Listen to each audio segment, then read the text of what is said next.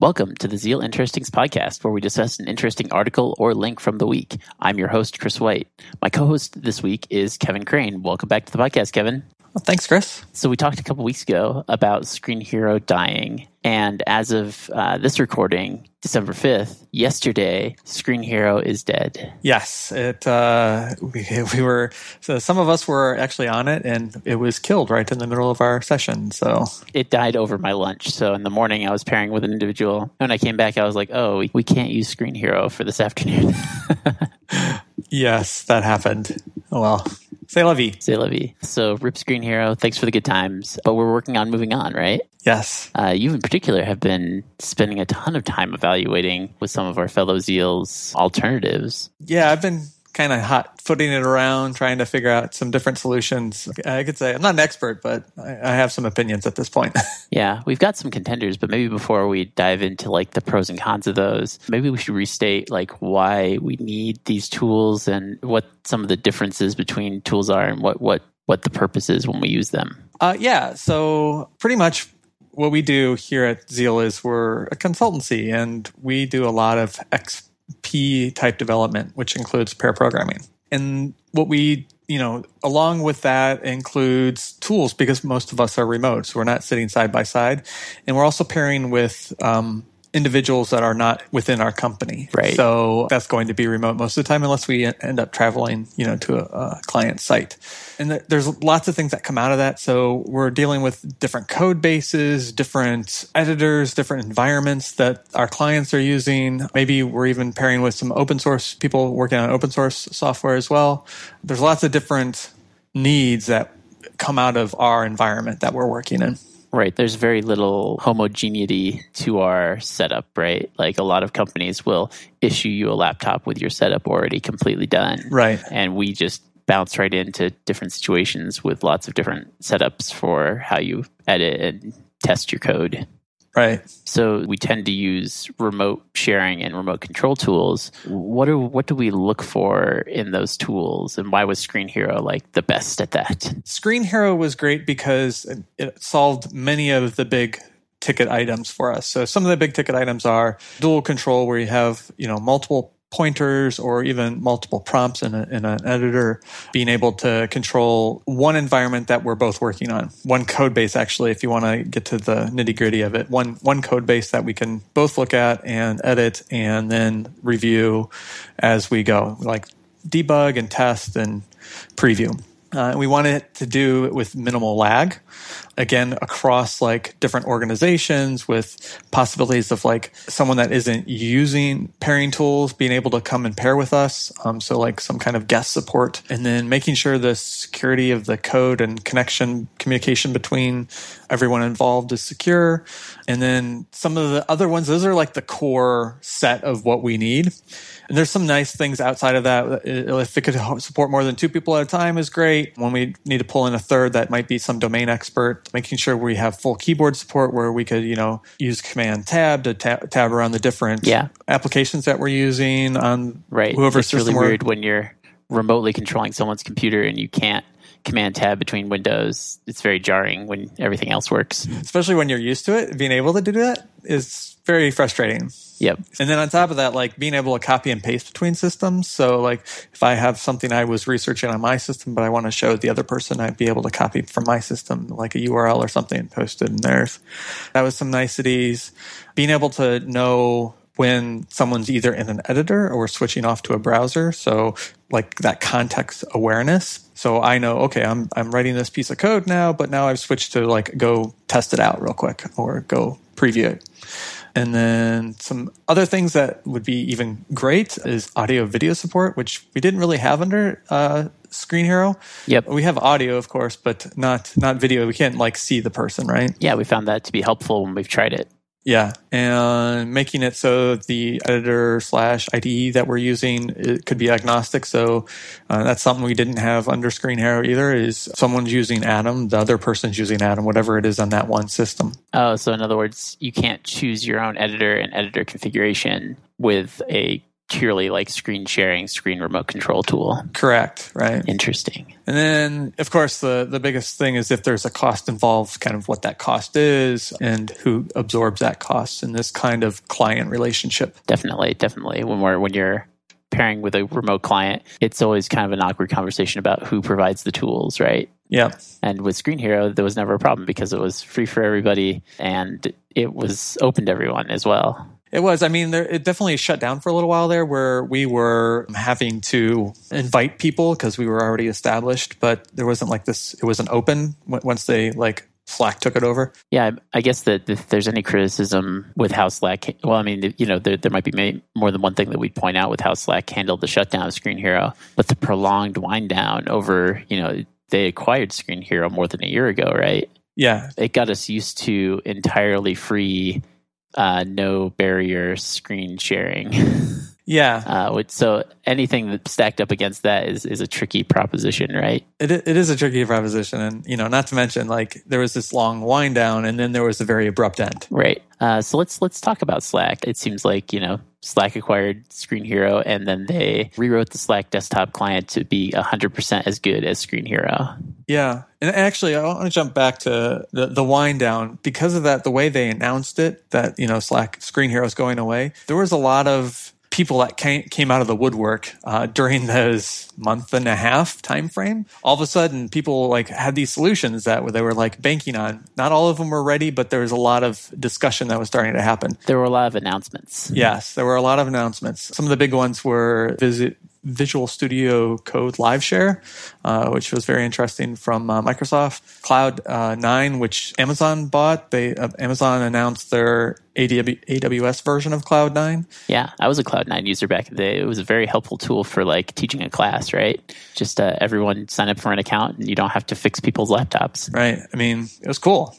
There's another one, Use Together, that came out, which was, they didn't have a Mac version, but they announced a Mac Alpha version that we got to test. So yeah, it was very interesting, that time frame that all of a sudden all these things started coming out of the woodwork. So some classic newsjacking efforts from all these orgs. Yeah, taking advantage of a lull in the market, right? That this closing of Screen Hero caused. Yeah. And I guess that before Screen Hero was shut down, it would be hard to compete with it, right? Because, Screen Hero was being propped up by Slack and continued to operate with no charge or no way of, Screen Hero was providing a service and providing servers that made it work well and no one was paying for it but Slack. And so it's hard to compete with that. So maybe it was waiting for Slack to go away to actually launch a viable competitor. Yeah, true. I mean, I can't blame Slack for what they're doing. I completely understand. You can't just like absorb that cost all the time unless you're like Google and have this one source of revenue and you can do a whole bunch of other stuff because of it. Sure. I understand the need to kind of monetize and move on, right? Yeah. Did you hear that your faces will now be ads in Google Hangouts? I'm just kidding. Awesome. That would be cool, though. Yeah. All of a sudden, your face ends up on the side of a billboard. Or your face is a billboard during the screen share. Oh, like with little like emblems on them? Yeah, like emblems on your head and face and stuff. That would be a cool way to monetize Google Hangouts. We're available for consulting. You get to pre-approve certain things, I'm okay with like dog donations and stuff. Weird. Whatever. Anyways, we're completely on a tangent now. Definitely. One thing, talking about the competitive landscape and how Slack works, one thing that I didn't necessarily like is that Slack is being promoted as a replacement for Screen Hero, but you really have to be in the same Slack org, the same paid Slack org as the other person to make this work. Like you couldn't independently pay for this service and just connect to each other like you could with Screen Hero, right? Right. That's actually one of the things, like we have a whole bunch of Slack accounts, right? For all the different clients. Clients have their own Slack accounts. We have our own Slack account where, we're paying for ours. But for instance, there's one client that has a free Slack account and that client, that company hasn't paid for it because there wasn't really a drive to do it. Right. I mean, maybe this is motivation for him to do it, but as it stood when, they were talking about shutting down Screen Hero, the state of Slack's, screen sharing collaboration tool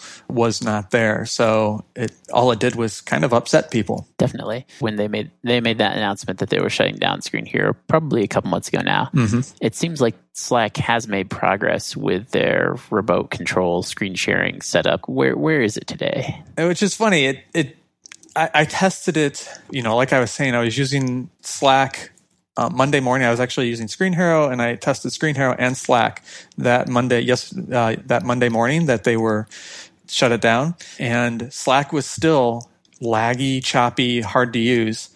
I switched back to Screen Hero. Everything was great. And then right after they shut everything down, went into Slack and tested that out. And lo and behold, it was much better. So I don't know if there was some reliance there on shutting down those servers. It seems very odd to me that there would be. Yeah, or just coincidentally, or maybe you had got a new Slack client or something like that, and it was working better. I didn't see any downloads. Maybe it happened in the background. It's possible, but I don't know. It was very odd. So if Screen Hero was maybe a 9 or a 10 on that scale, where would you put Slack's solution on that scale now, if I were to put you on the spot? So putting me on the spot, I would say it's probably a 7 or 8, but that is as of Screen Hero being shut down. Before that, I would have put it like at a 4 or 5. Yeah. So to me, it's now in the usable range of if I don't want to, I don't have to go find something else. I found I was using it yesterday afternoon, and I found that it was acceptable for watching my pair work on his computer. But it seemed like there was still some latency issues. Really? We also ran into a bug where the remote control mouse cursor stopped working, and we both had to restart Slack to get it working. To be fair, Screen Hero had its issues where you would have to restart it. Sure. So that's not ideal. We definitely have rose-colored glasses. Screen Hero definitely gave us, issues throughout its life cycle. Yes, there's no doubt about it. I would actually say that I had a better experience. I would say that I could actually work on the remote person's machine. You could tell it was a little bit slower than Screen Hero, but not so much drastic difference as compared to what it was before. So to me, it was usable as a actual remote pair switching out who's driving. That's good to hear. It seems like there's a bright future in Slack screen sharing. Hopefully they continue to improve it. Yeah. In the meantime, you've been doing tons of experiments with other ZLs on other solutions. What are some of the more interesting ones that you saw? Yeah, I probably tested, I don't know. It looks like you've tested well over a dozen. Well over a dozen. Yes, well over a dozen different things. And the different categories, right? Like some of them are purely screen sharing and others are a little different, right? Yeah, I kind of broke them down into there's screen show, which that I would put like Appear In and Google Hangouts in that kind of situation where I'm just going to show you something from my screen. There is screen control. It's almost like back in my sysadmin days when I had to administer remote systems that no one was sitting at. Right. I would use some kind of screen control where I would log into that system, see the desktop, and then control that system. Like a VNC kind of solution. Yeah, like VNC, that kind of thing. The downfall of each of those, obviously the screen show, you're really just viewing something. There is no interaction there. The screen control, only one person is able to really do anything at a time. It's really frustrating if the other person starts to do something because they usually share the mouse. Right, your mouse randomly starts jerking in the wrong direction. Right, and it resets to certain places depending on what screen sharing app you're using. So those screen control ones would be like VNC, Team Viewers like that. I think Join Me's like that. I tried all those. They all fall under the same kind of bucket of, man, this just is going to make me mad trying to use this with someone else. And I'm not getting mad at the other person. I'm just getting frustrated at the tool. It turns out that the multiple cursor feature, while it doesn't sound like a huge feature, it's actually a pretty big deal. It's a huge deal for pair programming, for at least in the way we like to work, where we're either bouncing back and forth or switching out who's driving. With Screen Hero, you could not only do that switch out of who's driving, but you could also bounce between systems fairly easily. Yep. So someone would hit a commit point, commit their code up, the other person would pull it down, and then switch over, and you'd start driving on the other person's system. So that was actually another nice idea of Screen Hero. Yeah. So a lot of those things like Zoom, we love Zoom for AV, but for doing interactive thing, it's more like screen control. One mouse, laggy, that kind of issues. Yep, which is interesting to me since in my mind, Zoom is associated with the best video conferencing quality for many participants. So it's interesting that their remote screen system is so laggy. Yeah, it definitely puts a priority on the AV quality, I think, and that's probably why the screen control is lacking. As I'll get to in a second, we still use Zoom for for many other reasons. We got a trial for a new service called Use Together. What was your experience on that? That was a really interesting one. So I think it's a Windows-based solution, and they like released an alpha, like I said before, during this kind of window of Screen Hero, and we got to try it. It looks pretty promising. What it is something the host installs on their local, and then they put out a URL, and then you actually hit that URL via browser and loads up their desktop in a browser. So it's very much like a peer-in. Interesting. But there's full control. It was a little laggy, but I wouldn't say any worse than what the new Slack is. Okay. It seemed very interesting, and you could easily invite more people. As soon as you invited a third person, though, it seemed to slow down quite a bit. Again, we had that same issue with Screen Hero when you invited a third person. That made Screen Hero a little bit worse. This makes this Use Together a lot worse. But again, this is alpha. Yeah. But it shows promise. I'm interested to see where they take it. I'm interested also that this whole situation is running in your browser, and it's working pretty smoothly. That's awesome. Normally, I would think that, Screen Hero managed to achieve the quality that it did because it was a full native client on both the server and the client. But I guess that Use Together is kind of showing that that's not necessarily a real constraint. Right. Really interesting. That's cool. We'll keep an eye on it. Yeah. So we've got this other category where we're not doing full screen control, right? We're doing editor or code-based sharing. Can you kind of explain what that's about? Yeah. So the idea is you're using an editor to connect to a common system, whether that's a cloud-based server or a peer-to-peer situation where, the code is being shared from your local system over to someone else's system. But it's happening within the editors. And there's, I think I've tested 4 of these. There was Fluebits, which we mentioned in the last podcast. Fluebits is basically a no-go for us because you have to basically upload all the code into this central server, and our clients aren't going to be cool with that. I think it's a really interesting platform, though, for like open source or like maybe a mentoring application, mentoring type platform. Yeah. Because it's really quick and easy. It's free, and you just go and do it. I think you can pay for it, but for the open source and the public sharing, it's all free. That's great. You get one repo, I should say. I see. But yeah, so there's that. There was Atom Teletype. I think Teletype came out after we recorded our last podcast, if I remember right. Man, I can't remember if it did or not. It's very recent. It was very recent, yeah. So it's Atom, and then the ability to share a code base peer-to-peer. But there's certain caveats to that. So one, you have to use Atom, which is maybe a downfall. Right. For some people. For some people it is. Many of us use Atom, but definitely many of our clients do not. Right.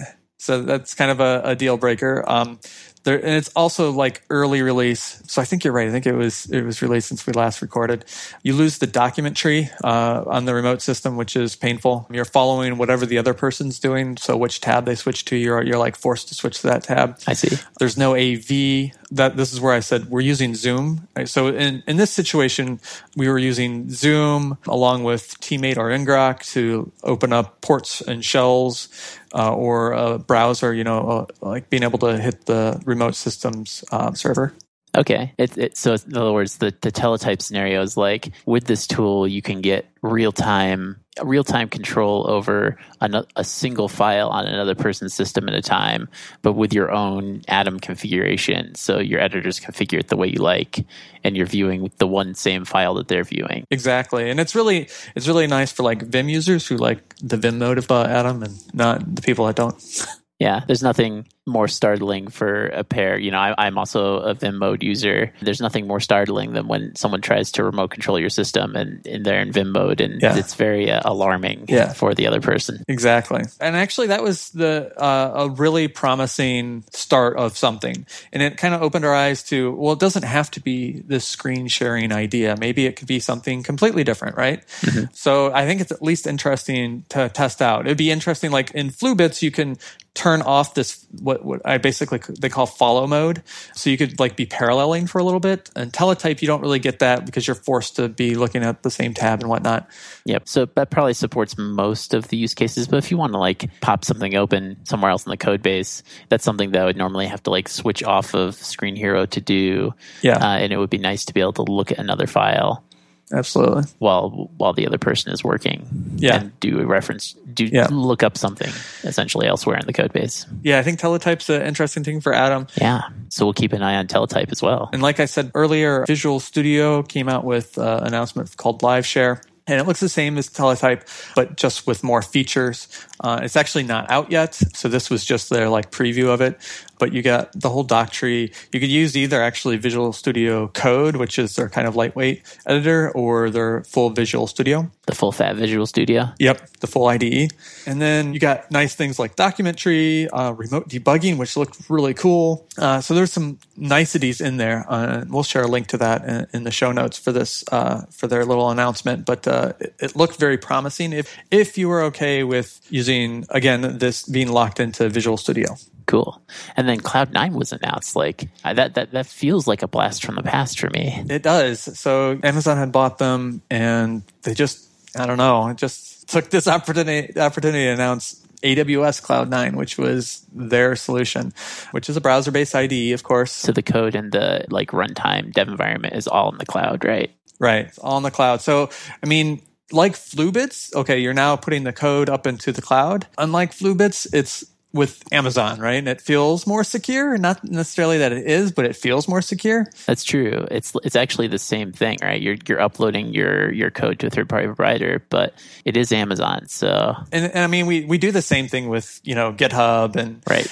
Circle CI and all our CI systems and all that kind of stuff. So you're doing the same thing. It's just this is a bigger name than Fluebits, right? Yeah, and it might already be a provider that has the code of our clients. Correct. So it's probably an easier sell. I really want to try it out because I was a Cloud9 user back in the day. I found that it was the experience was a little slow in the original version, but there's an appeal there to not have to have dev environments set up on your local machine. That's absolutely appealing to me. It is. The biggest drawback I see is it requires an AWS account, which shouldn't be a big deal, but you have to go through all this rigmarole to create an AWS account. That's true. But, might be okay. Might be okay. We'll see. So I haven't actually gotten to play with that too much. That was just announced not too long ago, and it was kind of at the end of my list. So I'll be interested to see if anybody else has tested that. That'd be great, but I'll probably end up trying it at some point. Yeah.